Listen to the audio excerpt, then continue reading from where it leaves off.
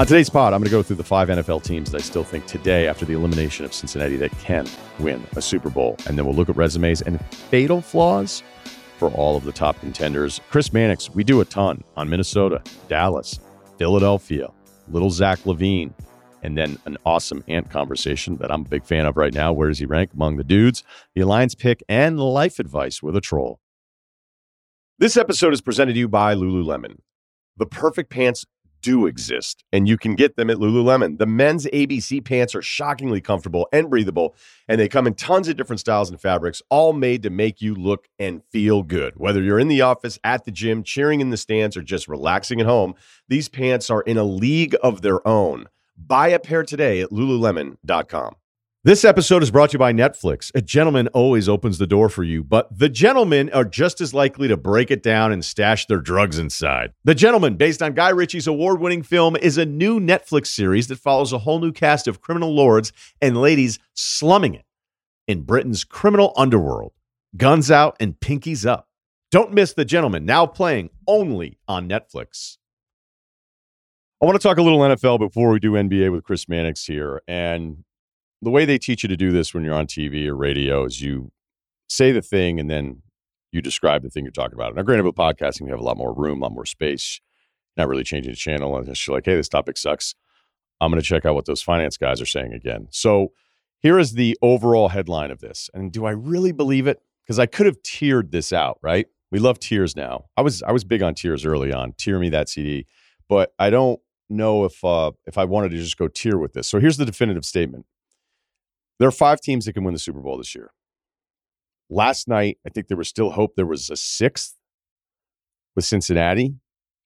But with the Burrow injury, with their schedule, with everything mixed in, it seems really unlikely that Cincinnati, I mean, they got to worry about getting in the playoffs as opposed to just making another Super Bowl run at this like they have in the past. And shout out my guy, Chris Long, Greenlight Podcast, who was all over this. You want to talk about grinding the tape? He saw the Burrow hand sling, then went back and looked at the all-22 and then found the play where Burrow was hurt.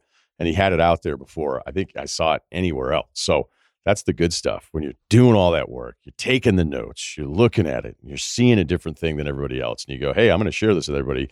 And then Burrow, the hand, we saw it on the sideline, Kaylee Hartung with that. She's like, I saw him throw the first ball. He couldn't even grip it, just looked back. And then we had the camera shot of him shaking his head going, like, this isn't going to happen. Back in the tunnel, Jake Browning time. So if I think it's now 5 teams that can win the Super Bowl, let's go through them. Let's do a little college football best win, worst loss scenario stuff. But I'm not going to do the college football playoff committee ranking for NFL teams until a little bit later.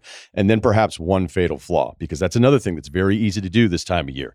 Different guys are at different desks. They're talking about who they think can win the Super Bowl. And then the guys around them be like, I don't like that they have this. And then somebody else will say this, be like, every team is flawed this year, as if it's the most insightful thing, when in fact it is not insightful, because almost every single team that wins a Super Bowl, you can point to one thing that they don't do well. And that's football. So, and because it's football, this could end up being surprising that we have this team outside of this 5, but I don't really see it as of today, especially with Cincinnati even being eliminated from this conversation. So the 1 seed in the AFC today is Kansas City. Their best wins are at Jacksonville. It was a low-scoring game where we actually started realizing the KCD was going to be pretty good. The Miami win, neutral field, sort of, more Chiefs fans in Germany, certainly than Dolphins fans. And their bad loss would be at Denver, who Denver defensively actually playing a little bit better. You could also throw in a little flu game there if you were in the committee room and arguing that think Kansas City should have the 1 seed. But they're the 1 seed, and clearly still, despite some of the offensive deficiencies and concerns that we have about what is usually the scariest team every single week to try to defend, no one's going to argue with that. Number 2 seed's Baltimore, maybe the best team in the NFL. The best wins, they've got Cincinnati twice. If you wanted to knock it, you could say, well, Burrow goes out. And then early they got like preseason Cincinnati, where Cincinnati treated September like a different month and then turned things around. But you can't do it to Baltimore twice. You can't say both of those wins actually don't mean anything. Their bad losses, I don't really know if they have one. Like when you lose in overtime in the NFL to a team that's worse than you in Indianapolis, although the Colts are a little feisty, week to week with this league, an overtime loss is not that big of a deal unless that team is absolutely dreadful. So if you were going college football resume with the Ravens, you go, I'd be in the room, the 12 of us. I'd go, I don't really think they have a bad loss. 3 seed Jacksonville. Am I including them in my Super Bowl potential winners? I'm not. I've been up and down with Jacksonville, and then I felt like I had this realization of going, man, we really don't talk about them all that much. There's a lot of bad numbers in there. Their best win is in London against Buffalo, 25-20, where it was the first sign of like, hey, what the hell's wrong with Buffalo here? I don't think it's a bad loss, obviously, to lose to Kansas City. It's not a bad loss to lose to Houston. It's a bad loss to get smoked at home 34-3 against the Niners.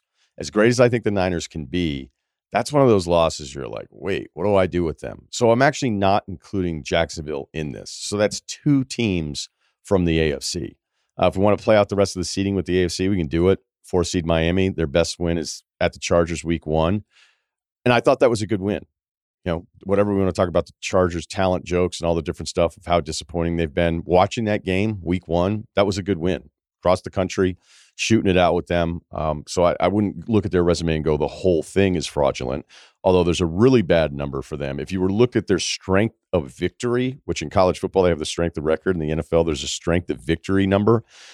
Theirs is at 263, which is the lowest of any team in the NFL. Their bad losses are what we perceived at the time, really good teams, a healthy Buffalo, which was better than when they got bounced by them in the second half. And Philadelphia was really discouraging because it was one good offensive drive the entire game. And then Kansas City, where they were down so big at the half. But we're still talking about 3 teams we all thought could win their own Super Bowl. As far as the rest of the AFC teams, I don't know what to do with Pittsburgh. I know what the record is. Their 20th in point differential was the same as the Titans. They're probably going to be 8-3 because they got DTR with Cleveland, then Browning back-to-back weeks. They're also plus 10 in the turnover margin, which is tied with Cincinnati for number 1 in the league. But the rest of the numbers, I didn't need to do the fatal flaw thing with them, which I'll get to with the other teams here in a second. There's so many bad Pittsburgh numbers. There's just so many bad ones. As far as the AFC teams that we thought were still in this conversation that are out, Cincinnati's a 10 seed today. They're 5-5. There's not as many bad losses you would think, but with the Burrow questions with the hand and the number 1 toughest remaining strength of schedule, the Super Bowl seems completely out of the conversation if they even were to get into the playoffs. 11 seed Buffalo. And yeah, there's a if they snuck in, got the 7 and they have Burrow back, then we can talk about it then. But this morning doesn't feel great.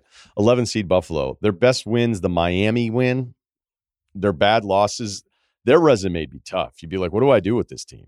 They've got losses to the Jets, Pats, and Denver. Their strength of schedule is pretty tough. I think it's the 4th toughest remaining. They have a 4-week stretch where they have Philadelphia bye, then at Kansas City, then versus Dallas.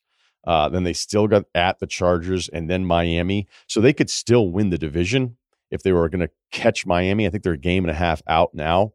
But the way this is trending and everything else that's going on, firing the offensive coordinator, the mistakes from Allen, the defensive injuries, and again, the 4th toughest remaining strength of schedule. Let's go to the NFC. So if I have 5 teams, that's only 2 from the AFC that I put in. I didn't put in Jacksonville. I didn't put in Miami. I didn't put in Cincinnati or Pittsburgh or Buffalo, knowing that Buffalo could still find a way maybe if the division thing were to fall apart with Miami. But Miami's schedule is actually pretty easy. Their remaining strength of schedule is 14th. All right, so as I finish that up, NFC here, let's take a look. Philadelphia is the 1 seed. Clearly can win a Super Bowl. Best wins, Dallas, Miami. Just because I thought the Miami thing was pure domination. And there was a couple mistakes that led to some points from Miami.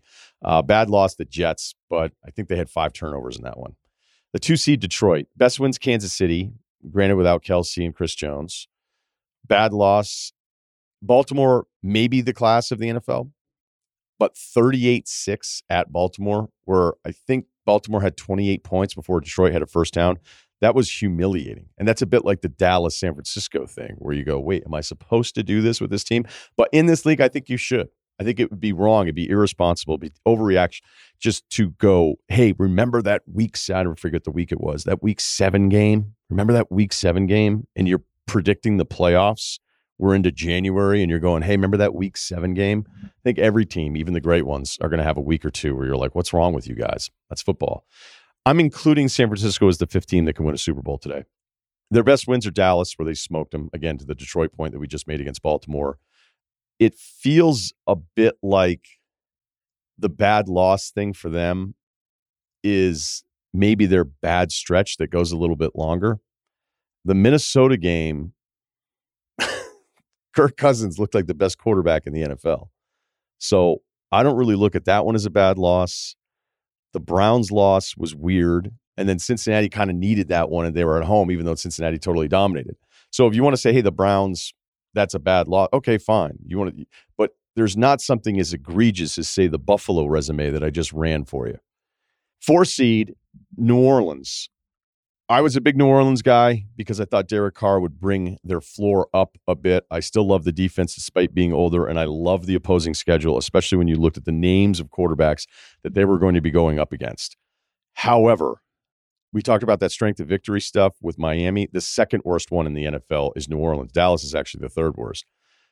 There are some surprisingly decent to mediocre offensive numbers for the Saints that I don't think any of us would expect. And I noticed it last week when I was just going over the numbers again, because I was like, well, where are they in some of these things? And the offense, strangely enough, because of the work the last few weeks, has ticked up to where it's probably positioned better than how it feels.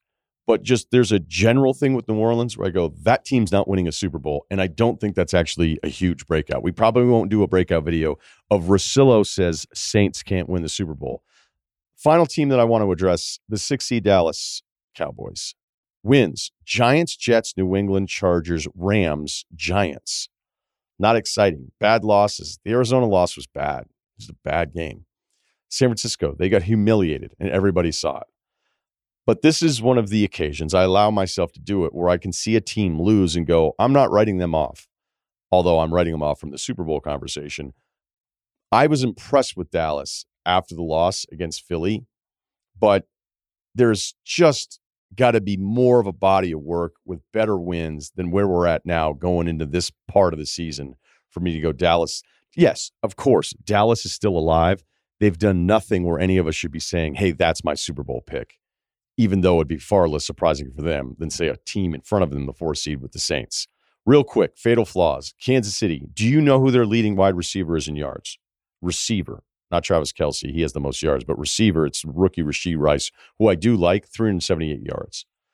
It's starting to feel like it's a bit of a problem now, this receiver group, where you just were like, whatever, Mahomes will figure it out. But it hasn't really clicked yet. Baltimore, they blew that lead against the Browns, 14 points in the fourth quarter. It's Baltimore's 9th loss in the last 3 years with a lead of at least 7 points in the fourth quarter, which is the most losses in those situations in a 3-season span in NFL history. Can the Ravens not close? That'll come up again if they do it again. Jacksonville, a lot of bad numbers. A lot of bad numbers. So as much as I was telling everybody a couple weeks ago, like, hey, Jacksonville's kind of drafting behind all these other teams in the AFC. We may have lost 2 of those teams that we cared about, and everybody's writing Miami off. So that's 3 that were ahead of them. So I was like, look at Jacksonville. Man, there's so many bad numbers in there, though. They're 25th in offense or in opposing yards per play, right? 25th defensively is what I should be saying, in opponent's yards per play. Pittsburgh, by the way, is 27th. Almost every one of these numbers, when I look in the bad area, I'd be like, hey, there's Pittsburgh again. Pittsburgh feels a bit like a Big Ten West team that has a good record. And I'm like, okay, cool. Cool record, bro. Jacksonville is 25th in their own third down conversion rate, which is just ahead of New England. So with Trevor Lawrence, and you're like, wait, where are you on converting on third downs? You're one of the worst. You're right there with the Pats. So that doesn't make a ton of sense. Miami's fatal flaw may not just be the resume and the lack of win that gets us excited again, is that they're tied for 24th in the NFL with a minus 0.04 turnover margin per game. Cincy, Buffalo, we've covered it. NFC, Philadelphia is 25th in opponent's third down conversion rate. So it was 43% conversion rate. I'm like, man, they're really not getting off the field, even with all those guys and pass rush, the whole thing. Like, they must have been really good last year. Let me look it up. Nope, not really. Not a huge drop off. They were better, but it was only 39% conversion against them. So 4% difference there. The other problem for Philly this year is they're 26th in red zone touchdown percentage, only getting those done at 65%. Detroit, speaking of red zone touchdown percentage, their defense is giving up the 3rd worst number of touchdowns in the red zone, 69%. San Francisco, let's talk about Purdy's tight window throw percentage. He is throwing tight window throws at just under 11% of his throws, which is the 3rd lowest in the NFL. Now, part of that, the concern is that he's only throwing to wide open guys. That's not entirely true, But the fact is that as the playoff stakes keep being raised, and if San Francisco's still around, he's going to have to start making those throws that I love, that some quarterbacks just avoid and put up numbers. And we're like, oh, this guy's awesome. I'm like, yeah, but I don't think he raises his ceiling of risk when the game needs it. That's going to be a question for Purdy. Maybe not a fatal flaw, but that number exists. And with Dallas, the last one, well, we could do New Orleans. The 5 wins are Tennessee, Carolina, New England, Indianapolis, and Chicago. Enjoy. But Dallas, the run stop win rate, 27th. But the pass rush win rate is number 1. And then you've got the legacy updates with Dak every 4 days on television. I still think it's 5. I'd be surprised if there was a 6th team outside of that group that won this year's Super Bowl. Score early this NFL season with FanDuel, America's #1 sportsbook. Right now, new customers can get $150 in bonus bets when your first $5 money line bet wins. I'm going to give you one right now. Arizona plus 5.5 at Houston. The Texans favored by 5.5 in this game. Houston is a good team. Kyler Murray got it going against Atlanta, who I think we've all kind of, how about that team with the offensive talent? It's like, oh, wait, you got drafted the Falcons? Have fun, dude. But I just feel like that's a chunk of points for, Arizona that has been competitive all season in a way that no one ever really expected, but hasn't really led to the wins. So why don't you just give me all those points against the Houston Texans, who've been one of the best stories in the NFL this season. If you've been thinking about joining FanDuel, there's no better time to get into the action. The app is so easy to use, and there are so many different ways to bet. Live same-game parlays. Find bets in the new Explore tab. Dive into the Parlay Hub, the best way to find popular parlays and more. So visit FanDuel.com/Ryan, R-Y-E-N, and kick off the NFL season. FanDuel, official partner of the NFL. Must be 21 and older and present in select states. $5 pregame moneyline wager required. First online real money wager only. $10 first deposit required. Bonus issued as non-withdrawable bonus bets that expire 7 days after receipt. See terms at sportsbook.fanduel.com. This episode is brought to you by Cintas. In sports, you're always thinking of that next play. It's the same with business. Cintas has the products, people, and solutions that help keep you a step ahead. And your Cintas MVPs are the dedicated service reps who help make sure your team has what you need when you need it. They really got you covered. Cintas has workwear and apparel for almost any job imaginable. They have styles that are durable, comfortable, and great looking, and they'll deliver fresh uniforms back to your business every week. They'll deliver floor mats and restroom products and stock your essential cleaning supplies. They provide first aid supplies, safety training, and life-saving AED defibrillators. And then they'll even test and inspect your fire extinguishers, fire protection systems, and emergency exit lights. Visit Cintas.com and get ready for the workday. Okay, let's talk some hoops. Senior NBA writer from Sports Illustrated is Chris Mannix. I don't know where I want to start. I think I want to start with Anthony Edwards. I want to start with Minnesota.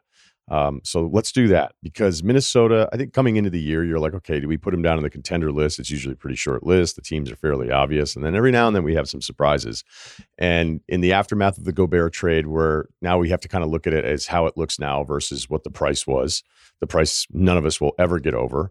But Gobert does look better. And I think Ant's taken it to another level. And with their defense and kind of seeing who they would be, again, I don't know that I'm picking them to beat Denver here, but at least it's a few weeks in of, at least for me, feeling a little bit differently about their ceiling. You?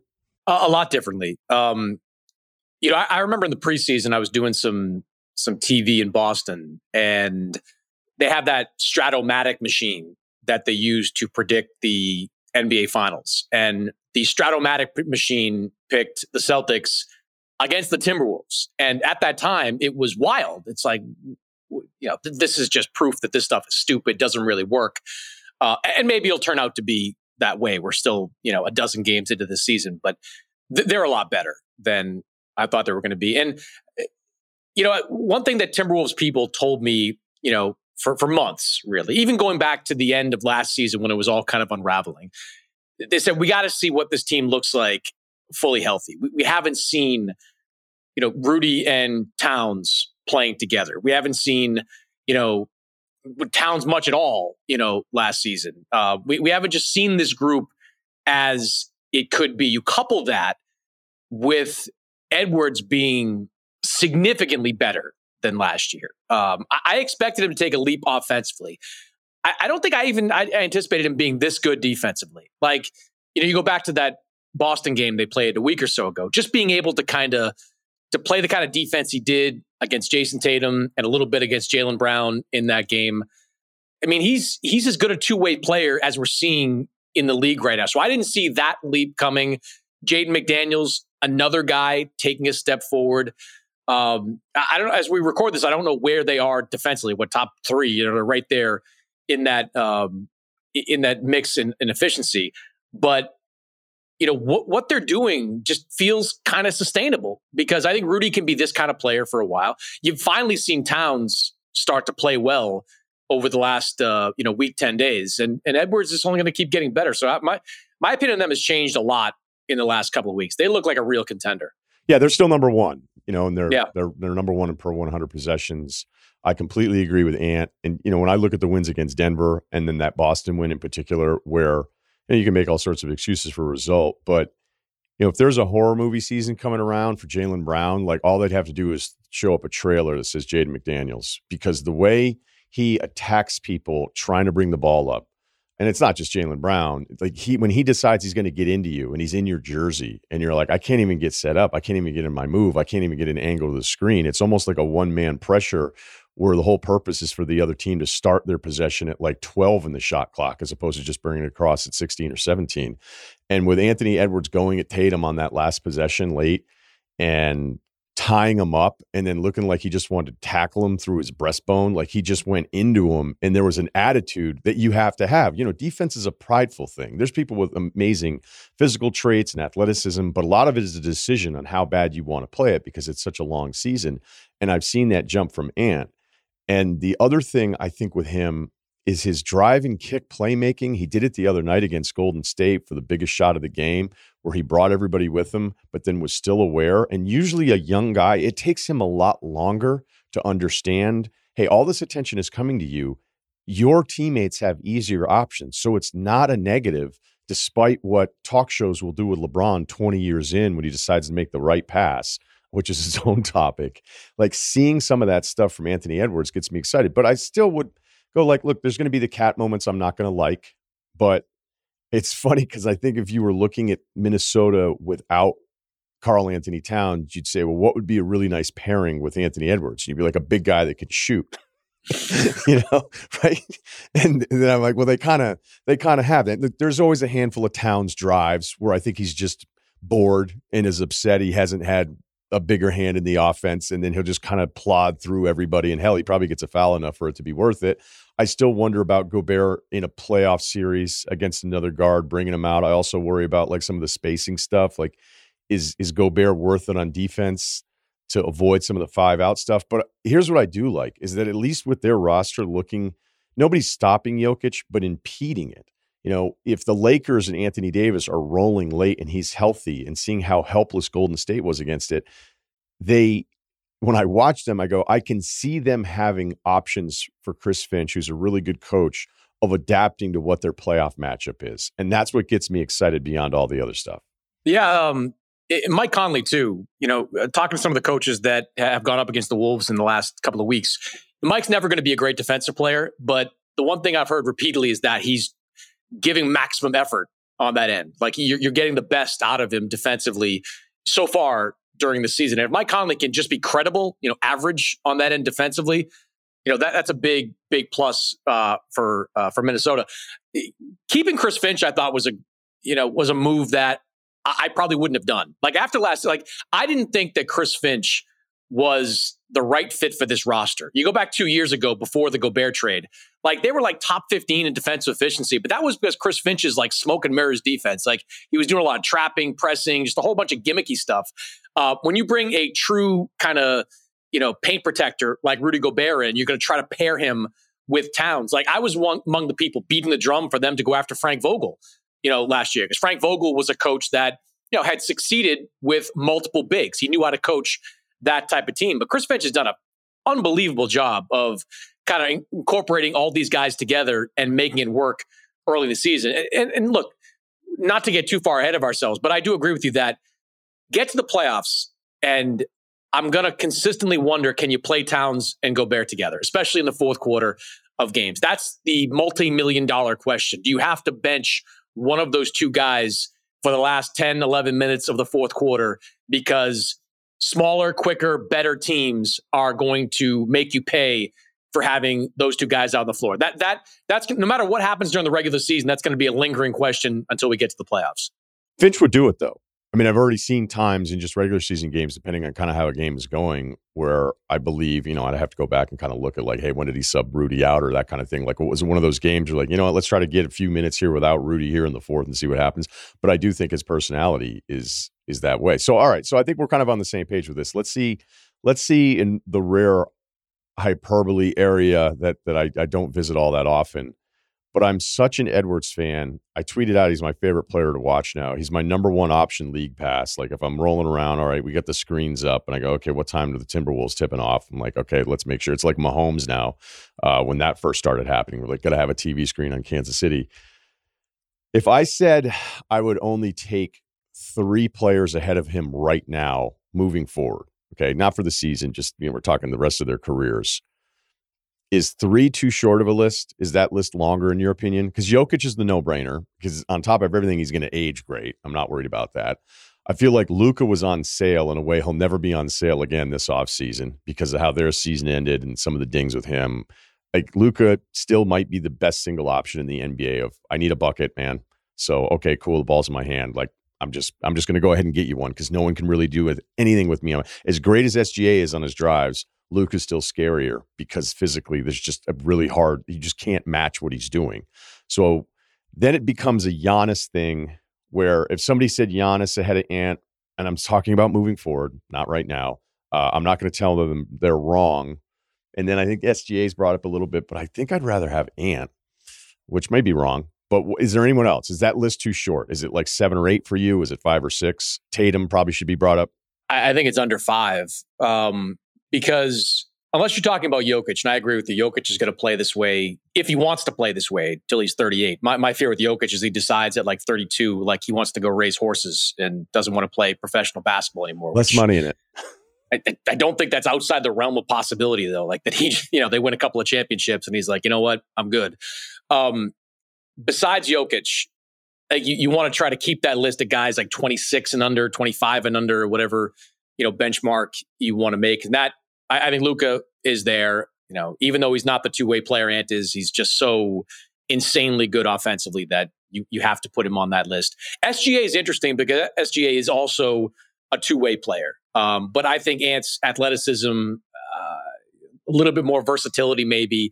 I would put him slightly above SGA on that list. The other guy I would put up on that list is Tatum because he just keeps getting better, right? Like he's not where Ant is defensively, but I don't think he's done growing in that respect. I think I see signs, every year that he's getting a little bit better in that. He certainly has the physical tools to be a really good defensive player. And offensively, I think he's kind of closer to Luka than he is to Anthony Edwards. I think he's got more in his bag offensively than Edwards does and maybe ever will because of his size and his length. So, for me, it's Luka, putting Jokic on a shelf here. It's Luka, it's Tatum, and then SGA kind of neck and neck. I'm like Giannis, love him now, but I'm not convinced he's going to age tremendously, though, because he plays so hard and plays so physically. I wonder if that body starts to break down, when he gets into his 30s.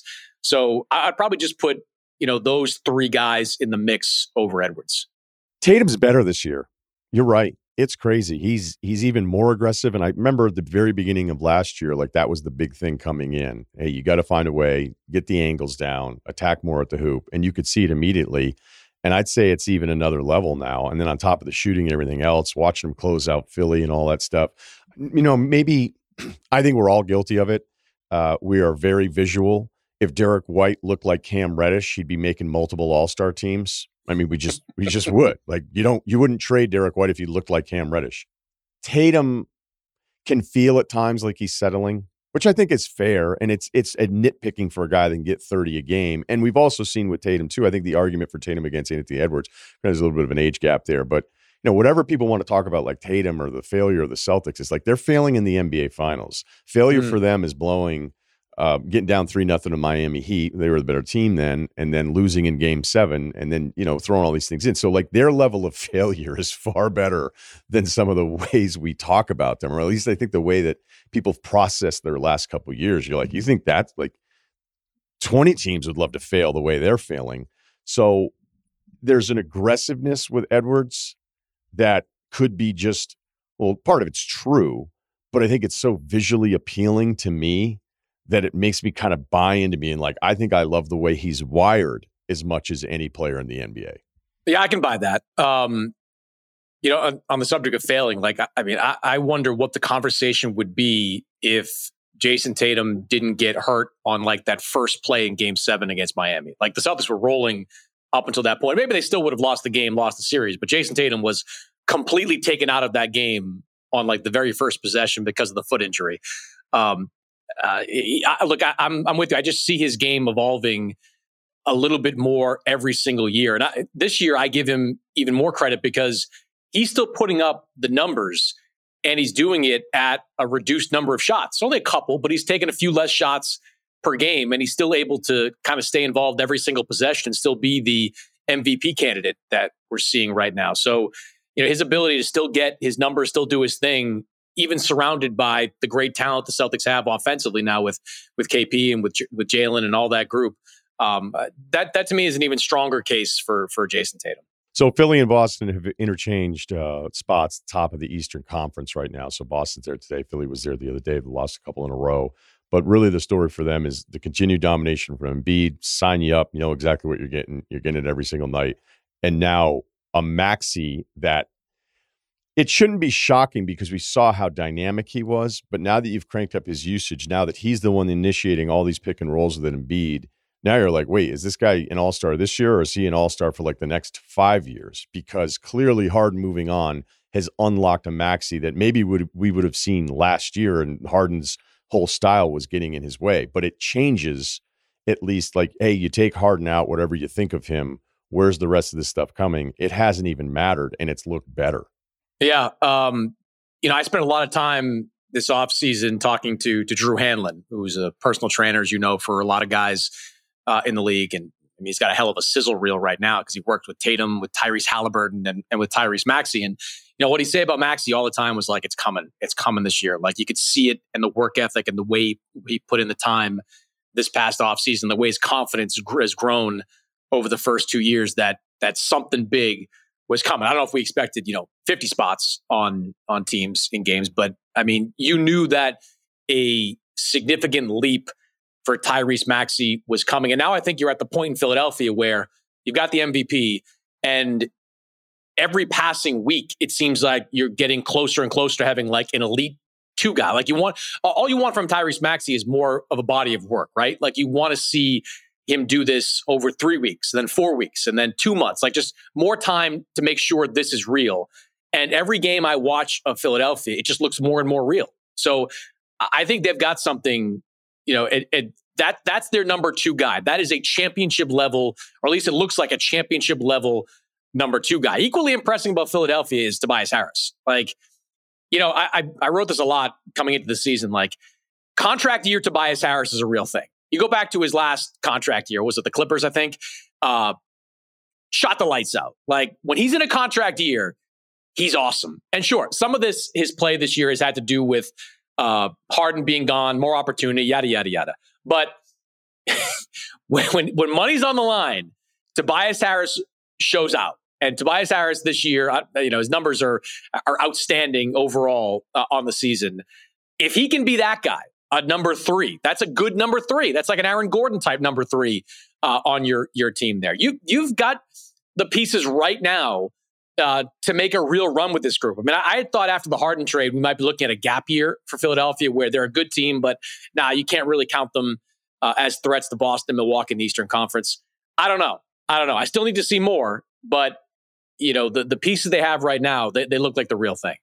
Maxey, if you look back at it all too, you could say, well, now he's getting 5 more shots. Like, once you start getting to that 20 shot attempt per game category, like, that's actually a very low number. And again, there's plenty of guys in the league where I'm like, I know how talented this guy is, but look at his opportunities. Look how many shots he's getting. And with Maxey, though, Like there's two things. This is 3 straight years where he's over 40% from three. He comes in as a rookie, hits 30%. He's playing 15 minutes a game. Since then, 43%, 43%, 43% for 3 years as a starter. That's incredible, like consistency. And despite, Kyrie's the best small finisher I've ever seen in the history of this game. Maxey does not have the finishing package that no one's ever had the finishing package that Kyrie does at the rim. It's still stuff of legend. Like in a way, I'm glad the video exists because it's that impressive. But Maxey has this burst. Like we know he's small, but there are times where there's like 6'6", 6'7" guys closing on him in transition. And I'll think from like the starting point at the top of the key, the free throw line, I'm like, is he going to try to finish this? And he finds a way. He beats them. He seems to have this extra burst with the ball that makes him look fast in comparison to other fast, incredible athletic guys in the NBA. And that, at least at this age, like you get him out in transition, let him run on top of the shooting. Like it's crazy if he doesn't score 20 points with the way he's approaching the game. Yeah, I think you're right. And on the other side, like he's got the tools to be a really, really good defensive player. He's already a good defensive player, but you look at the quickness, the wingspan, like the size, like he's only going to get better on that side of the floor as well. So, he's not, we just talked about the list of guys under 25 or whatever that you'd make franchise players. He's not there yet, but, a year, 2 years, still developing, he could certainly get there. I think the question I now have with Philadelphia is like, what does Daryl do here with this group? Like, Daryl's sitting there and like, anxious as all hell, like, armed with assets once again. And, finally out of, get rid of Ben Simmons mode, get rid of James Harden mode. Now it's acquisition mode with this group, multiple draft picks, movable contracts, all the things that makes Daryl smile in the morning when he wakes up. I just like how he balances that against, doing a deal now, against having all that cap flexibility and keeping your powder dry and being able to sign one of these guys, whether it's Anunoby, Siakam, Klay Thompson could be available this offseason. Like what he does in the next couple of months, I think is going to be fascinating to watch because this team certainly could go out and make a play for an Anunoby, make a play for a Siakam, make a play for a Zach LaVine. But is that the smart thing to do? Because right now you have a team that looks like it's able to compete and you might be able to get one of those guys next summer for nothing. So, to me, they're the most interesting team to watch because we know Daryl's instinct is to make deals, but maybe not making one might be the most prudent move. Yeah, I'm glad you brought that up because there's a couple things that I'd like to dig deeper on this. Daryl is patient, and I admire his patience. I think he could be more patient than other general managers. And it was the Ben Simmons transaction where he was like, I'm just going to wait. I'm just going to wait. Like, I don't like what's out there. And I did wonder if he would wait until he could at least get some piece that he felt like could help be part of a closing five for a team in the playoffs, right? We're not talking an all-star. Like, I wouldn't trade you Norman Powell straight up for James Harden. The fact he couldn't get Terrence Mann out of the deal just tells you how bad the market is. In a way, I think Daryl did probably better than he could have, considering there really wasn't much competition for Harden. But I wonder if he would have liked to have been even more patient for the Harden deal, just going, is there anyone, other than like a Covington and Batum? And guys are like actually in the rotation, especially with this Oubre situation. But I'm wondering if there was any chance, like if you'd held out another month or two, there's a name that pops up somewhere else. It's like, that's somebody who I can see on the floor as the closing five group. And he didn't get that, right? He got the draft picks. I also wonder if there was maybe an ownership push to turn the page on this. I'm sure, I don't think this is a guess that Embiid was so over Harden that it was like, I don't want to deal with this stuff. And so maybe it was just an organizational thing to kind of turn the page on the whole thing. But speaking to the trade, keep the powder dry in his patience, because I've seen some arguments for, what better way to preserve the Embiid thing by going, let's see what happens with this year. Let's not overreact. Let's not rush into something. Let's see what's available. And then you feel like the Embiid Knicks stuff is all solved, which was like picking up in New York for a couple of weeks, which may have been a little exaggerated. But you'll know this because you covered the Celtics so closely. I remember one time Ainge, back when I would talk to him when I was living in Boston, and he kind of like changed my thinking on stuff. He goes, you guys in the media are so obsessed with cap space. Because all you guys do is talk about like, oh, they're going to have this much cap space, and they'll have this much cap space. He's like, I would rather trade every time than wait on cap space for somebody who's probably going to say no to me, no matter which franchise you are. So I wonder if Daryl looks at it as going, oh, sure, I have the cap space on paper. I could, in theory, do something. But Ainge's rule is I'd rather trade for the player I know I'm getting than wait to find out I didn't get anybody. I think there's merit to that. And I've had a similar conversation actually with Dan. I say all the time, like my lens on how to build a team is often viewed through Danny Ainge's eyes because I saw him the most and saw how he did business in Boston for so many years.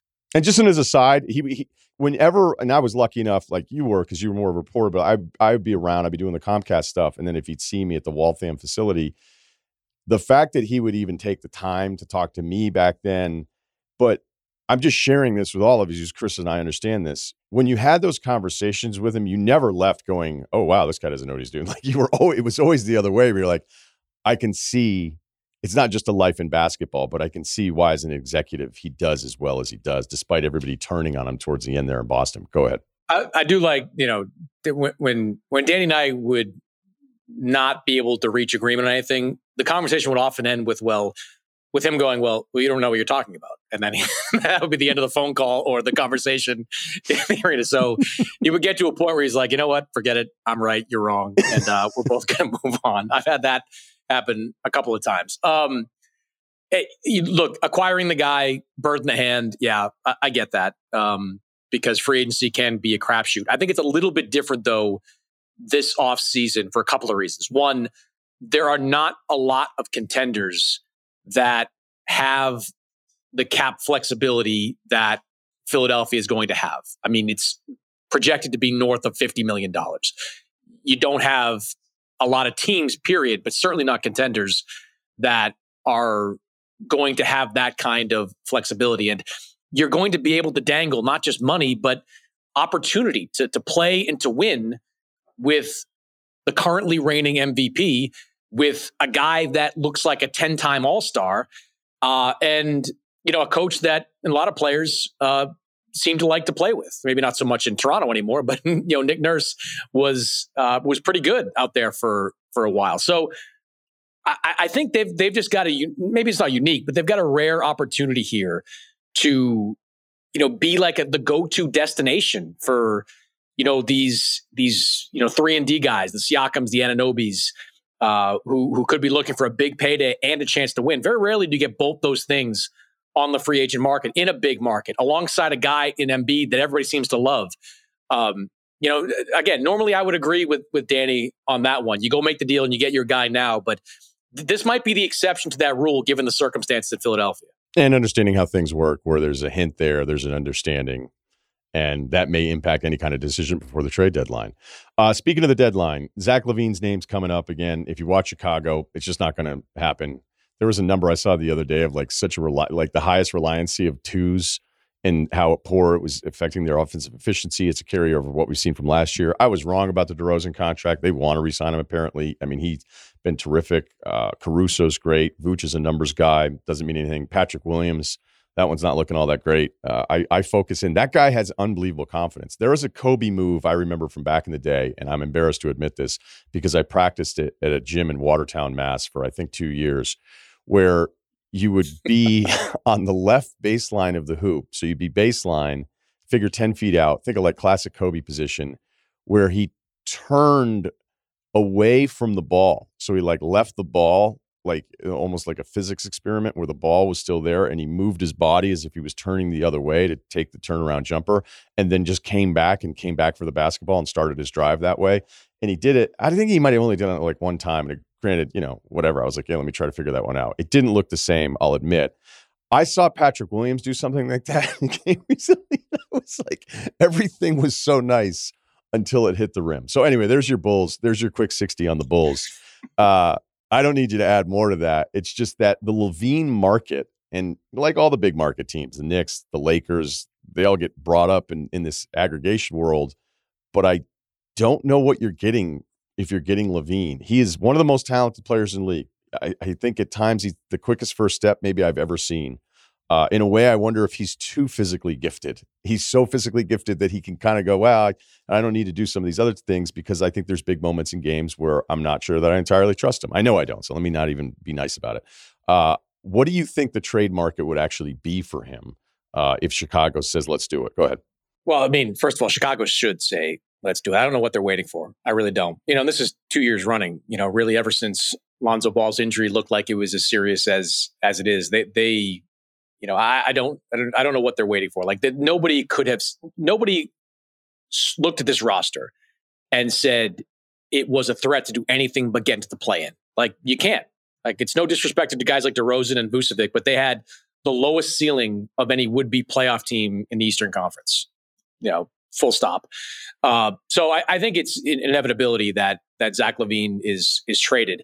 The market's interesting. Like you have to really need his skill set. Like let's use Philadelphia, for example. I could see Philadelphia liking his skill set. It adds not only another scorer into that mix, but also another guy that can handle the ball a little bit. Right now in Philly, you've got Maxey, and when he's healthy and good, he's great, but he's kind of it when it comes to your primary ball handler. Zach LaVine's not a playmaker, but he can handle the ball a little bit. So I can see why Philadelphia would like him. I don't see why the Lakers would like him. That makes zero sense to me. Like why you'd want to add a guy like that into the mix. If you're the Lakers, if Chicago and Arturas Karnisovich calls about Zach LaVine, you should say, well, how about our old friend Alex Caruso? Like that's the guy I'd want if I was the Lakers in that mix. So I think it's tricky. I think you've got to really need that specific Zach LaVine skill set. And of the contenders out there, again, Philadelphia makes some sense. The Knicks might just decide that like we can't get left out in the cold anymore. Like we can't keep holding on, hoping that Giannis wants out. Well, he doesn't.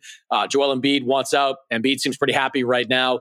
Like the Knicks are just keeping all their assets in protection for that next big available guy. Meanwhile, they just look like they're chugging along as the annual 4 or 5 seed that's going to get beat in the first or second round of the playoffs. So maybe the Knicks get antsy and they make a move. But, given Zach LaVine's, kind of one-dimensional skill set, given his contract, 3 years and a boatload of money left on it, given the fact that, he's been healthy this year, but that knee that has given him problems in the past would worry me if I'm a team taking on that many years left on his contract. I think it's a more robust market for Alex Caruso, and I think it might be a more robust market for DeMar DeRozan as well. The Lakers part of it's also challenging, too, because of which draft picks they'll ultimately own, what Chicago would be looking for. But then kind of the other point with the contract, I mean, it's between $40 and $50 million the next 4 years. That $50 million player option, he's probably picking that one up. So you're right. Like if the Lakers go, well, there's not even that much competition for this guy, so the price isn't that much. The contract's bad. We'll do it. I wonder how much of a motivation could be coming from the clutch side of things. I know in the past LeBron did like LaVine. So I don't know if LeBron, the GM, has. But does that make any sense to you with that team? Like, do they? It didn't when I heard it, and it doesn't now. I think you're getting a more athletic. Okay, you kind of already have one of these super talented, not trustworthy guys in D'Angelo Russell. Now, granted, that would be a big part of the trade to switch it out. LaVine's better than D'Angelo Russell. I'm not making that argument here. That's not their need list. Part of it is I think it's the Lakers, the rumor part of it. They can't help it. And then all sorts of just whether it's fans and it just all kind of gets funneled into one thing where it's like, oh, the Lakers have interest in this guy. And I think LeBron has had interest in the past, but that when I watch them, I don't go, man, they need Zach LaVine. No, they've got, I think they've got enough score. Like their biggest problem obviously right now is getting Anthony Davis right, getting him to be Anthony Davis every single game and not be inconsistent, be in better shape, not just kind of disappear in some of the ways that he has. But, I love that Darvin Ham moved Austin Reeves back to the bench. Like that move has paid off in the short term. Russell is who he's going to be. He's going to have some nights where he's awesome, and he's going to have some nights where he's 2 for 10 from 3-point range. This is kind of the way it is. I don't look at Zach LaVine as being a cure-all for that team. He's a guy that needs the ball in his hands, needs to shoot, not a playmaker. I don't know. I think you can get by with, the Rui Hashimuras and D'Angelo Russells and some of the guys they have on that roster in that role. I'd be way more aggressive on Alex Caruso. And I think that's the guy the Bulls want to hold on to because he's got a great contract. And, you don't want to give up Alex Caruso until you can get like multiple first-round picks back in return because, for championship level teams, that's the guy that you can see being a plug and play type of player. Just put him into whatever team that acquires him and he can give you 30 minutes a night as a two-way player. That's the guy I'd be most interested in that Bulls roster. Yeah. And a lot of these teams, like, I don't care what Denver does the next month. I don't care that some of these games might be close. closer than you expect with Jamal Murray out. Golden State now is kind of a wash. I mean, it looked really ugly again last night for them after the ejection game, and then no Draymond. And when the Lakers don't have Anthony Davis right, there's not really an interesting evaluation for me. Like, I'll watch the games, but I know I'm not going to come to any conclusion with some of the teams that are already very going through. Like with Phoenix, I don't really care what their record is. I mean, it's a little annoying that the one night we thought we were getting the Beal return, you're like, oh, wait, he's out again. But I think when those three guys are going, then I'll look at that team and I'll make some sort of conclusion, which I think is a good segue into bringing us into Dallas. Because, this offseason, it's not like I was saying, hey, they can win the West, but it just felt like there was a massive shift of almost being too dismissive of them. They're 9-3. They're the 2 seed behind Denver. So, real likely here, they could go a couple weeks being the number 1 seed in the West. I'm not saying they're winning the West, but what are you seeing from a team where Luka, I think, is very early on here, reminded everybody and be like, did you guys really want to doubt me? Do you really want to move on from me? And maybe it's just some pockets here or there. I still know defensively, though, it's like the rankings aren't good. They're 25th in defense. No. They were 25th in defense last year.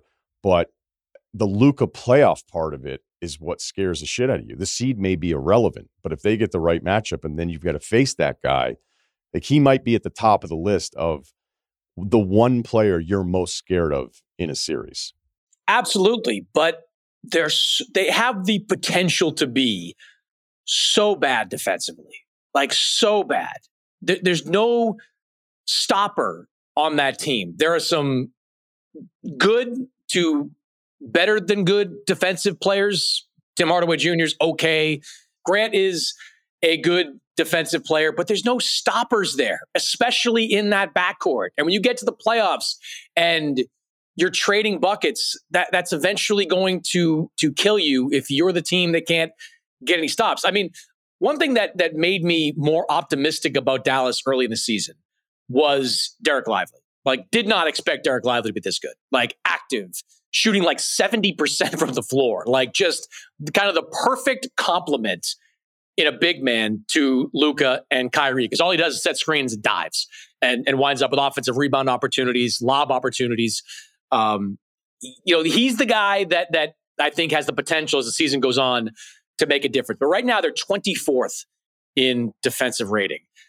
How many teams do you know that are in the bottom third of the NBA advanced past the second round? Like, there's just not many that can get that far. And as much as I love Luka, and you're right, he's the most dangerous guy in a postseason series because the kind of shots he can make and the kind of plays he can create. And Kyrie, for all his flaws, is still a closer. Like, he is an absolute closer in the postseason. I just don't trust their ability to get stops. I really don't. And I know that's something that's been a concern of that team internally for months now. And I don't know how they resolve it, because I don't think they have the assets to go and do something that will bring in a defensive type player. And as much as I like Grant Williams, and I do, I don't think just him out there playing multiple positions is going to get it done. No, and I felt that was part of the minute juggle from Missoula with Grant last year, was that there were certain matchups where if it felt like he had to be further out on the perimeter, they're like, we don't really know that we trust him this way against ball handlers. And you're right. Like, look, it's kind of like the Pacers.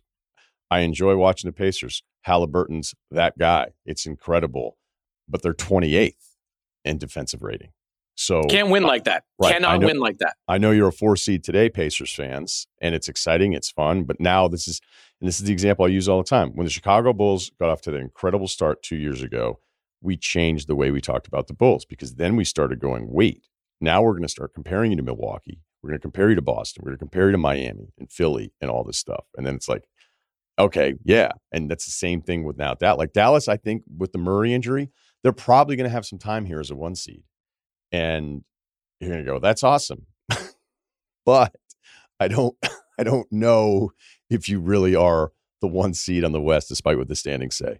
I remember asking, whenever I think about what a team needs to be defensively, and I actually had this conversation with Mike Brown the other day when Sacramento was in LA, because that's another team that, like, all right, when De'Aaron Fox is right, they're awesome offensively. They can, they blitzed the Lakers for like 40 points in the first quarter. They are just explosive offensively. But they continue to be bottom third in the NBA in most defensive metrics. So I was just talking to Mike Brown about kind of what you need to be defensively and where that team needs to improve. And I go back to something Mike D'Antoni told me years ago when he was coaching in Houston. That was just a, top 3 offensive team every single year that he was there. And he said to me, he's like, look, if we're outside or if we're in the bottom half of the NBA in defensive efficiency, we're not going to win anything. If we're between 10 and 15, we've got a shot. If we're inside 10, we're going to win the whole thing. Like that was his belief. Like you've got to be at least in the upper half of the NBA to win in the postseason. And I just don't see Dallas getting there. And I don't know what the deal is that would make them any better, given that their entire team is basically built around 2 guys who are incredible offensive players, but at best below average defensive players. Yeah, I'm with you on it. I think there's some great starts, some awesome stories, some great records, but then once we start looking at you with a different lens and going, okay, now I have to look at you as who are you going to beat? Who are the favorites could you actually hang with and get 4 out of 7? Then it becomes a little bit more challenging to kind of come to that where I'm like, yeah, I'm going to pick the Pacers against this team. I'm going to pick Dallas against this team in the series. Chris, thanks for getting up this morning, man. I appreciate it. Sorry about that fight last night, but we'll do it again soon, all right? Enjoy the F1, man. I will. Take it easy. This episode is brought to you by Hulu Plus Live TV. Tired of paying for cable TV? Switch to Hulu Plus Live TV today to watch over 95 live channels for sports, news, shows, and more. Plus, get access to Hulu's entire streaming library with access to Disney Plus and ESPN Plus all in one plan. No long-term contract, no hidden fees, and no clunky cable box. Get Hulu Plus Live TV today. Live TV plan required. Restrictions apply. Access content from each service separately. Learn more at Hulu.com. The Alliance. You can check out all the odds on sportsbook.fanduel.com. We went 2 for 3 last week, and Cerruti was the weak link, correct? Yeah. You guys start going at it a little bit? No, I just said, oof, that's all. And I don't know. because the one guy was just like, shout out to you, like that NC State pick wasn't like a fucking sure thing. And, the history would suggest otherwise. And I just, felt the fire in my belly for that. And I was just like, yeah, we're going NC State. So they pulled that one off. And then Cerruti's was the last game of the day. So I'd already seen a couple like messages like, yeah, man, you boys we're going. Cause one guy, oh, you know what it was? That guy was like, I can cash this out for like a $60 payout instead of $100. He was like, forget that, I'm rolling. And then I think when the game was over, I just tweeted it back. I was like, oof. And then Cerruti didn't love it. Yeah, Cerruti didn't like it. I like it. I like the edge though. I like you guys just sharpening each other up. All right. You're our ACC guy. So I'm curious where you're going to go this week. We have Cerruti's pick. So you can go first, Kyle. I'll get to Cerruti's and I'll give you mine. Okay. I'm actually going to stay out of the ACC. What I'm going to do, I'm looking at UCLA, USC. Tate and I are thinking about switching our allegiance this year, college basketball wise, to USC. I know we're both public school guys, but we just like the look of USC. We think Isaiah Collier's probably a draft guy, and then the Bronny James is a fun wrinkle as well. So I'm going to take USC minus 6.5 at home versus UCLA. It looks like Caleb Williams is not going to hang up the pads, and he feels like he owes this team and the fans something. So I'm loving it. That's what we're taking. USC minus 6.5. That's going to get you minus 105 odds. Okay. I have Cerruti's pick. He is going to Knoxville, Tennessee, number 1 Georgia, taking on 21 Tennessee. Georgia's favored by 10.5. He likes the under, which has moved from 59.5 to 58.5. We're going to give it to him at 59.5 because that's when he gave us the pick. It's true. So, I think that's fair. Yep. No, we're gonna hook our guy up. He needs some help. Yeah, he needs it.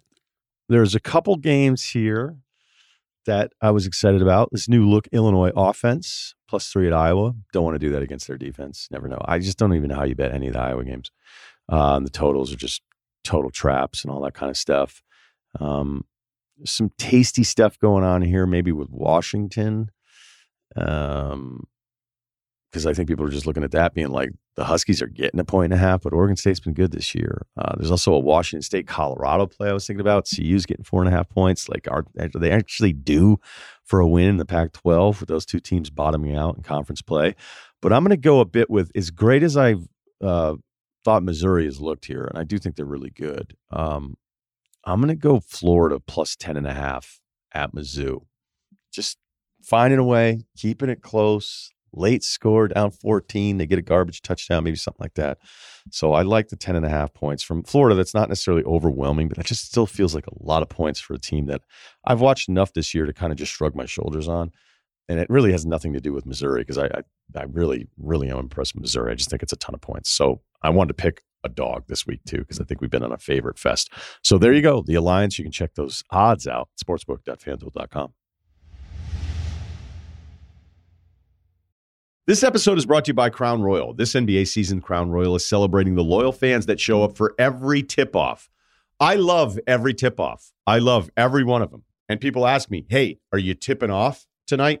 Because they know that's code for, are the games on? And I'll say, yeah, come on over. Bring your kids. I don't care about the audio feed. You can walk in front of the television because this time of year, the second half of the NBA, it's about family. And that's one of my favorite things about my life. Crown Royal believes if you live generously, life will treat you royally. Visit crownroyal.com to get ready for tip-off. Please drink responsibly. You want details? Fine. I drive a Ferrari, 355 Cabriolet. What's up? I have a ridiculous house in the South Fork. I have every toy you can possibly imagine. And best of all, kids, I am liquid. So, now you know what's possible. Let me tell you what's required. Okay, it's Life Advice with Just Kyle. We have lost Cerruti to the wilderness. He's hiking out in the mountains of Vegas, I believe. And Kyle's back in L.A. So what's up, Kyle? You and I, buddy. Just you and I are going to do this today. Remember that? That was all right. That's all right. A lot of people are wondering if we should get you a bath bomb for Christmas after admitting during the live show that you took a bath in Las Vegas for the first time in many years. I'm not a high bath rotation guy myself, so you shouldn't be getting any kind of heat for that. Although they are relaxing. Yeah, they are. I just, I've lived in several apartments and there was just, you take one look at the shower tub situation and you're like, no way, I'm not getting in there. My knees will be out, my shoulders will be out. It's like, this won't even be a bath. It'll be cold half the time and it just won't be, you have to shower after a bath anyway. And if the bath didn't feel good, just don't do it. So I wouldn't get me a bath bomb because I won't remember to bring it the next time I go to a hotel. So, and I only took the bath because I was suffering so badly. I was like, maybe this will help. I don't know. I think I've tried everything else. So I was just like, it was a last ditch effort to try to be okay by the show. Not to get into it too, but just the weirds kicked in a bit and you were like, maybe a bath will help. Yeah. Yes, absolutely. Yeah. I don't like that happened to my friend Kyle, but sometimes you know the game that you're playing. Yeah, it wasn't much longer after the bat that it went away, and I think that's the last hangover of my 20s because your boy turns 30 on Sunday, and I think we squeezed one last terrible one, and I even threw up. I was trying to do the math, like when did I throw up last? So yeah, that was just we're leaving with a bang, and hopefully I got to work Sunday, so I don't think I'll be banged up on Sunday. Yeah, we'll probably advise you to avoid that on a work day. So no one came with you to Vegas, though, right? No. They were gonna, and then it was like... Your crew of guys, they drove to Utah. They drove to Denver. Yeah, and yet no one went to New York, and no one went to Vegas. It's just like, are you guys... Maybe we just have to go obscure places. Like, I don't know. Maybe an Iowa show will get them out. I don't know. We'll do it live in Waterloo. I'm so mad I lost my Waterloo t-shirt. I think somebody at ESPN stole it, but I think somebody from like the Chamber of Commerce sent it to me because I would shout out Waterloo all the time. Iowa people are the best, but there's some fragile times with our relationship where they were certainly upset that I was being a little dismissive of the football program and just where they were in the national championship race a bunch of years ago. So you did the solo Vegas thing and then a solo Vegas hotel day the next day, which is not, I wouldn't wish that on people I hated. So, yeah. And I wasn't gonna either. I've been there so many times and I was just thinking it was like 8:00 and I was like, I didn't have dinner. And then I was like, you know what? I want to have dinner on the company dime. Let me just go down there and see what there is. And then I think I looked up and it was like 1:30. I was like, wow. I'm like, get out of here. And so then I went back to sleep fine, but I woke up in the morning like, this is insane. What the hell happened to you? So, yeah. We'll leave it at that. We don't need it. We don't need a full timeline. We don't need to dig in, but we're glad your spirits are much lifted. And I felt like you brought it. You brought it to the live show as you always do. Okay. Let's get to a Vegas related life advice. Kyle, I think I'm going to tee you up on this one. Here we go. Reaching out to you guys on the matter, while seemingly trivial in the grand scheme of things, has caused a significant rift among friends and myself. So here's the deal. Myself and two buddies took a weekend trip to Vegas. The plan was we'd all arrive on Friday. I'd make my exit on Sunday, and the other two would depart on Monday at 5 p.m. Perfectly coordinated, right? No. The Monday leave, when you're planning it, you're like, what a great idea. You know, it'll be like a mellow Sunday. And then it's like a later Monday, and I'm not rushing back, and my work allows me to do like whatever you're doing. I'm just telling you, if you're in your 20s and you go that hard on Friday, Saturday, this is not where you want to stay. You want to get out of here. You want to leave the scene of the crime. So the younger buffer book on the back end of a place, like if you're in the French Quarter, you probably don't want to just chill on that Sunday into Monday. Like even when I do my SEC trips, and we don't even really do all that much, and I'm still in some weird town at a Residence Inn taking notes, getting ready to tape the next morning, I'm like, I want to be home. So I know it sounds great on paper. I know it looks great when you're plugging in the stuff and you save a little bit on the flight. More often than not, that Sunday, everybody actually wants to get out of Dodge. Okay, so now for the twist. One of my buddies, let's call him Steve, decided to throw a curveball into our plan. The day before the trip, Steve changed his return flight from 5 p.m. to 6 a.m. on Monday. This left my other buddy, let's call him Larry, alone in Vegas for the day. This isn't a movie, right, Kyle? No, it didn't feel very cinematic to me. I don't know what happened to me. So the names, it happens to dudes. Like Steve and Larry on Vegas, right to DVD. Now the disagreement. Larry's pissed off that Steve changed his flight last minute. On the flip side, Steve believes he's done nothing wrong by changing his flight and is calling Larry selfish for suggesting he should stay. Keep in mind, Steve was the architect of the entire trip, and the reason for his last minute flight change is the classic get home early to prep for work on Tuesday maneuver. Well, that's what he said to you. But what it is the classic, I can't do this anymore. I want to leave. I will say it a third time.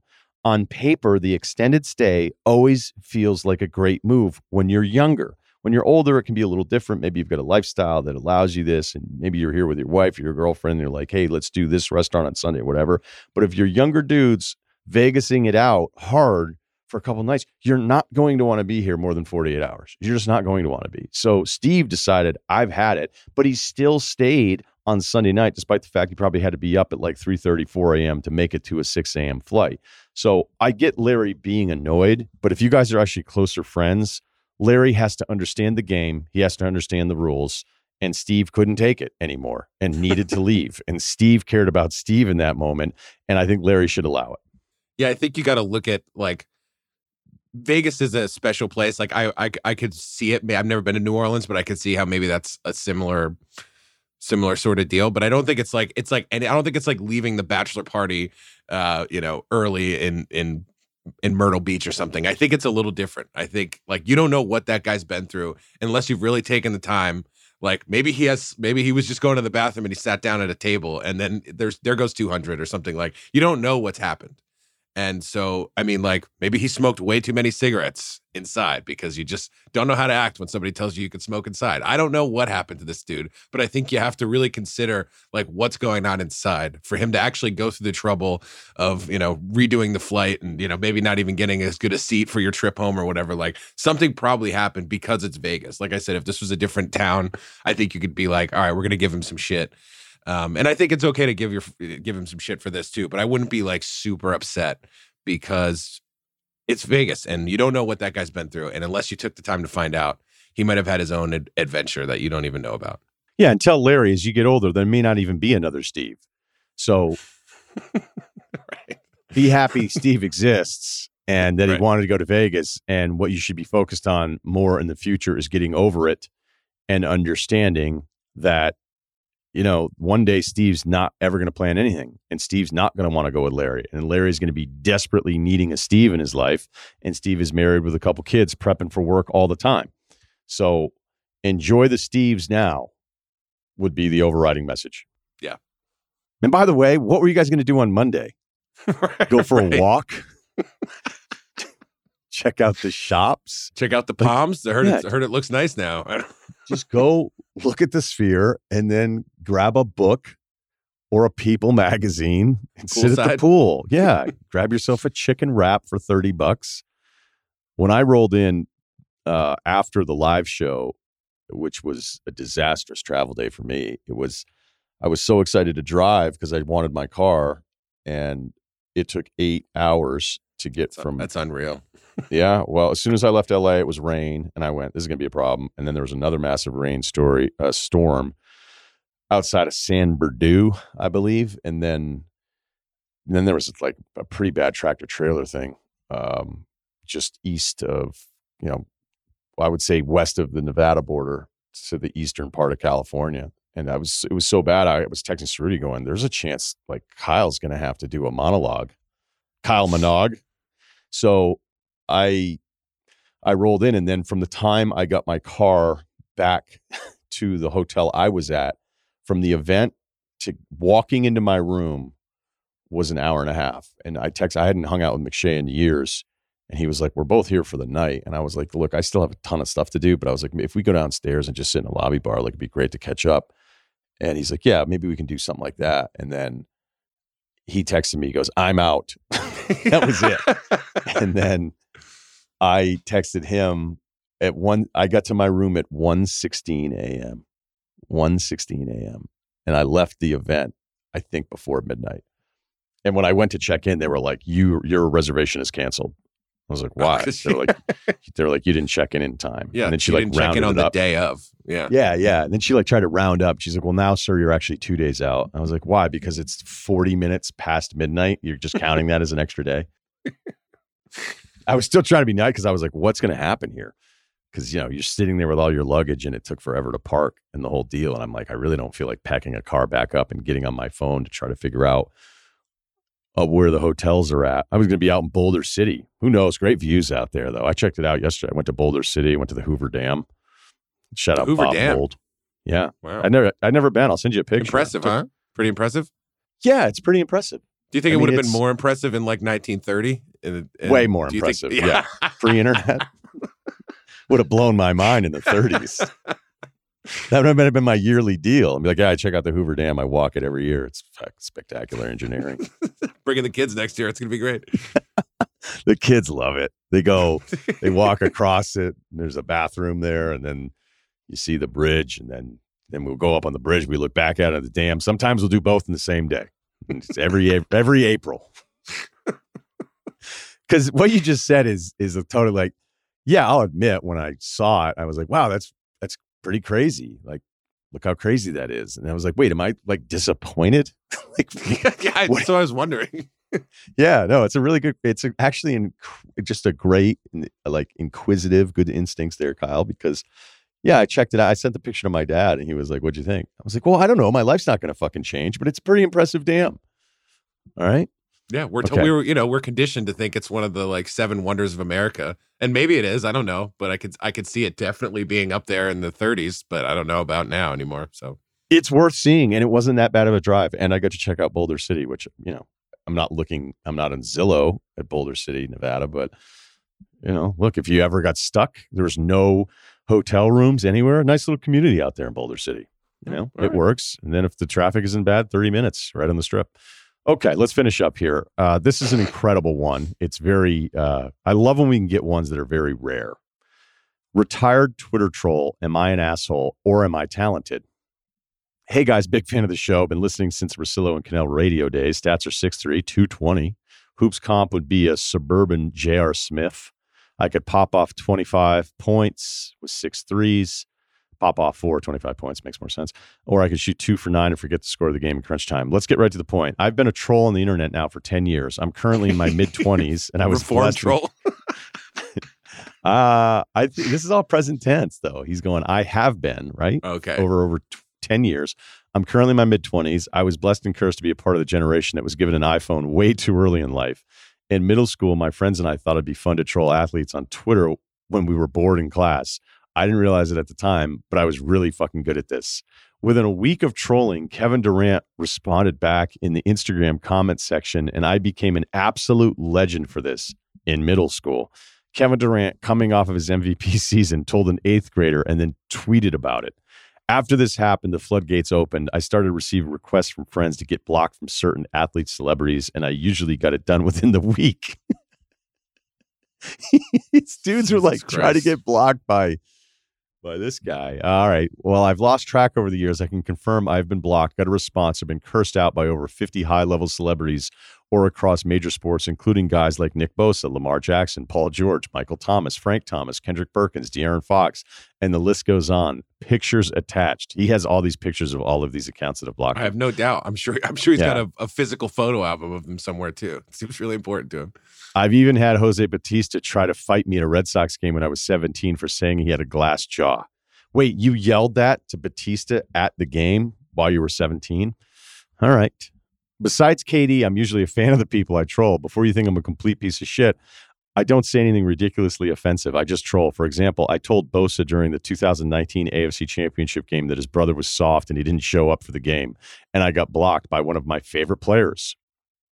Now that I'm adult and Twitter's become overrun with trolling burner accounts, I've retired the Twitter fingers. Okay, well, maybe we have a happy ending here. But my friends love hearing my trolling stories, and it's usually a successful conversation starter, but I've matured since and can acknowledge how all of this was extremely immature. The reason I'm writing in is because I need some closure on all this. One, should I act as if this never happened and refuse to acknowledge this era ever happened? Two, am I just a complete asshole, or is this talent? I would love to hear you guys discuss this. So this was in middle school. He went at Kevin Durant, and Durant said to him, LOL, you kids make me laugh. I got 2 gold ones, meaning, I guess, 2 championships. Tell me what you've done for your country besides run your mouth, or maybe 2 gold medals. Probably. Hall of Fame. Yeah, right. You're 13. What have you done for your country? I have a lot of thoughts, but I've talked a bit. Kyle? I don't think it's talent.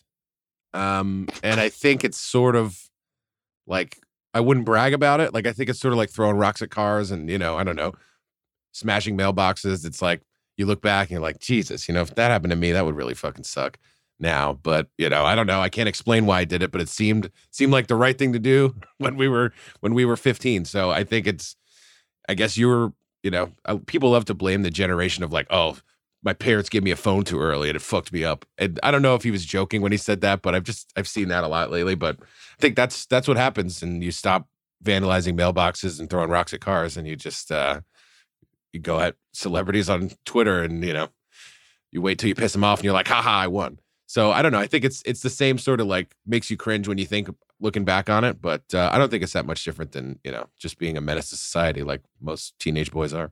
Yeah, instead of burning down, I remember the big thing in our town when guys were in junior high was the newspaper box was made of plastic, and if you could put enough stuff in it and light it on fire, it would melt it, but the melting would put the fire out. In theory, so it was good, safe fun then. Yeah, it always did, and the guys called them toasties, and that's fucking hilarious. And so then the next morning, if you saw like a street get hit with a bunch of kids setting off some toasties, it would just be it would be almost like hippie candle wax dripping down on the piece of metal that was holding, because the whole thing was sort of flimsy, but all you needed was just for the local paper, right? The daily paper being delivered every single day. And you'd see like, you'd be on the bus and guys would be losing their minds. You'd be like, oh my God, there's 8 toasties in a row or something like that. And it would be these things. Now, we can laugh about it now, but if you were a parent, you wouldn't be like, oh, my kid is awesome at toasties. Yeah. You get to meet him. Jack, he's 14, So I wouldn't say, hey, this is cool, but I think you'd have to be like a really, really weird adult to be mad at you for doing this while you were in middle school. You weren't making toasties for 10 years. That's the one difference here. You started young and you just kept it going. So this means what? He's 25, 26 now. And if he started in middle school, he just said he doesn't do it anymore. So it took him maybe to 23? Is that what we're talking about? Yeah, I think so. So yeah, if you're toasting up those things at 23, I think your friends would be like, Jesus, like, but it's one of those things you can do by yourself, and no one has to really know. So, yeah, I think it's 90% throwing rocks at cars and pulling a toasty. So I'm never going to stop loving that sound of that. The T-shirt options for this podcast just keep growing, but I think it's like that, except for you did it a little too long. So I would be a little more embarrassed than I probably am about the dumb shit I did. The fact is the guy said he stopped. Yes. Now, if he said he still does it all the time, then yes, I would think you're an asshole. Yeah. Okay. And I am probably the wrong person to talk to, because I'll admit, when I see somebody that does this, and I know this is kind of their lane to do it all the time, I immediately think like, this person's a loser. Like, they don't really have a ton going on. So I think anybody that's upset at you for doing this when you were a young kid, and yeah, you probably should have stopped, but the fact is that you stopped. I mean, there's people my age that can't help themselves. You know, they just like, everybody knows the tweet to send to try to start shit to people. And whatever that little endorphin rush is, like, you'd have to think it goes away after a little while. But if you're still excited about it, like, you just like, hey, I'm just going to go at everybody that's in the public eye, like any public figure, I'm just going to keep just fine. Like, cool. And then the thing that sucks for the person that's being targeted with this stuff all the time, and yeah, I'm a little bit more sensitive to it than maybe the average person, because I see what it's like every single day, even though I feel like, for the most part, like, whatever, I get fan bases that don't like me every now and then. It's not that big of a deal. But then you decide like, hey, today's not the day. And then you go back at the person, and then the person that was a dick to you the whole time somehow wins the game because you went back at them. Yeah. Then they retweet it and they're like, yes. Right. Like, the person that said something shitty to you is the winner because you're the person that's likely more successful in this arrangement, and decides that like, hey, I don't feel like hearing it from you today, so I'm going to tell you off, and then you can go back. So there's an age, and it clearly seems like you figured this out young enough where I wouldn't judge you. But I think there's an age post a certain number, kind of in that mid to late 20s, where it's like, you're still doing this all the time. Like, I will never, ever see that and go, that's a successful person. That's somebody that's crushing it. And sure, there's probably some examples of some people that have a lot of money that think this is really fun and continue to do it all the time.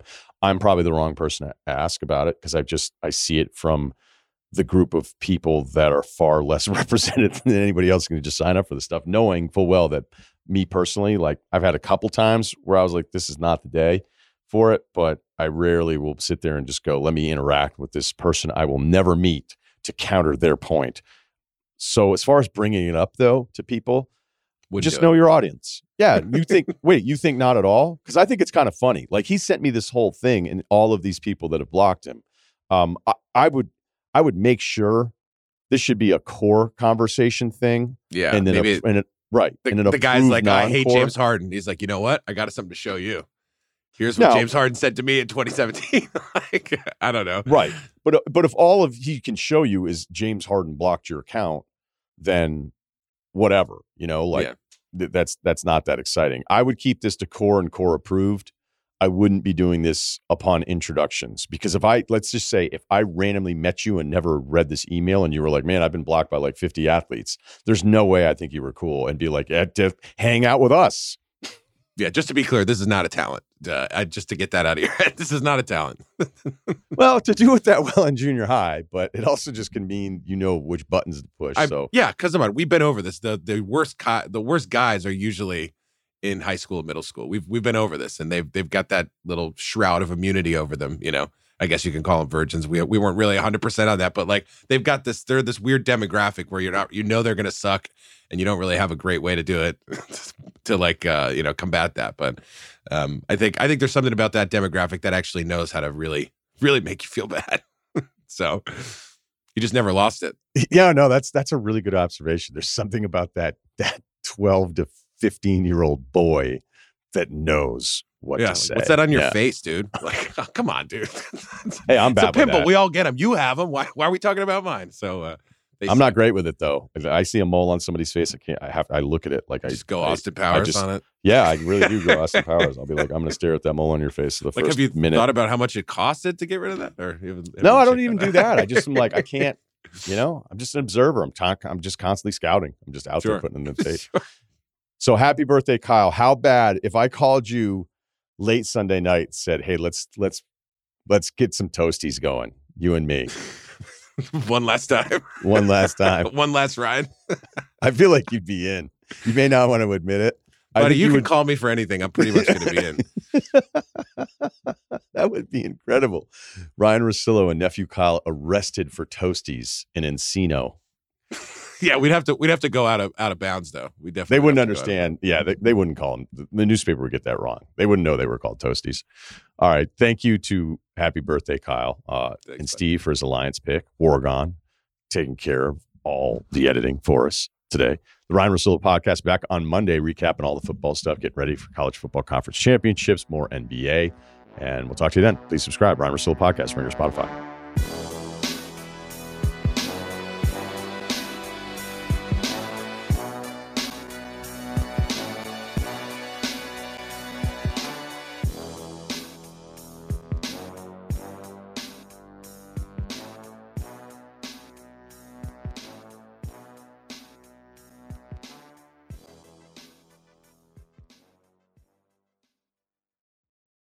Must be 21 and older and present in select states. FanDuel is offering online sports wagering in Kansas under an agreement with Kansas Star Casino, LLC. Gambling problem? Call 1-800-GAMBLER or visit FanDuel.com/RG in Colorado, Iowa, Kentucky, Michigan, New Jersey, Ohio, Pennsylvania, Illinois, Tennessee, and Virginia. Call 1-800-NEXT-STEP or text NEXT-STEP to 53342 in Arizona. 1-888-789-7777 or visit ccpg.org/chat in Connecticut. 1-800-9-WITH-IT in Indiana, 1-800-522-4700, or visit ksgamblinghelp.com in Kansas, 1-877-770-STOP in Louisiana. Visit mdgamblinghelp.org in Maryland. Visit 1-800-GAMBLER.net in West Virginia, or call 1-800-522-4700 in Wyoming. Hope is here. Visit gamblinghelplinema.org or call 800-327-5050 for 24/7 support in Massachusetts, or call 1-800-8-HOPE-NY or text HOPE-NY in New York. This episode is brought to you by Lululemon. Guys, if you're ready for a new pair of pants, try one of Lululemon's ABC pants. They're made to make you look and feel good. And there's lots of different styles to choose from. My favorite, because I walk around LA every day, I like the joggers. I'm not jogging, I'm just walking fast. But if you're working out, I would try them out. And if you want something a little sleek, maybe business-like, maybe try the ABC Slim Fit trouser. But I am a joggers guy. Once COVID happened, I was just like, I want to wear jogging pants and joggers and all kinds of soft pants as much as I possibly can, especially when I'm working out. Ultra comfortable and versatile. ABC pants are really in a league of their own. Buy a pair right now at lululemon.com.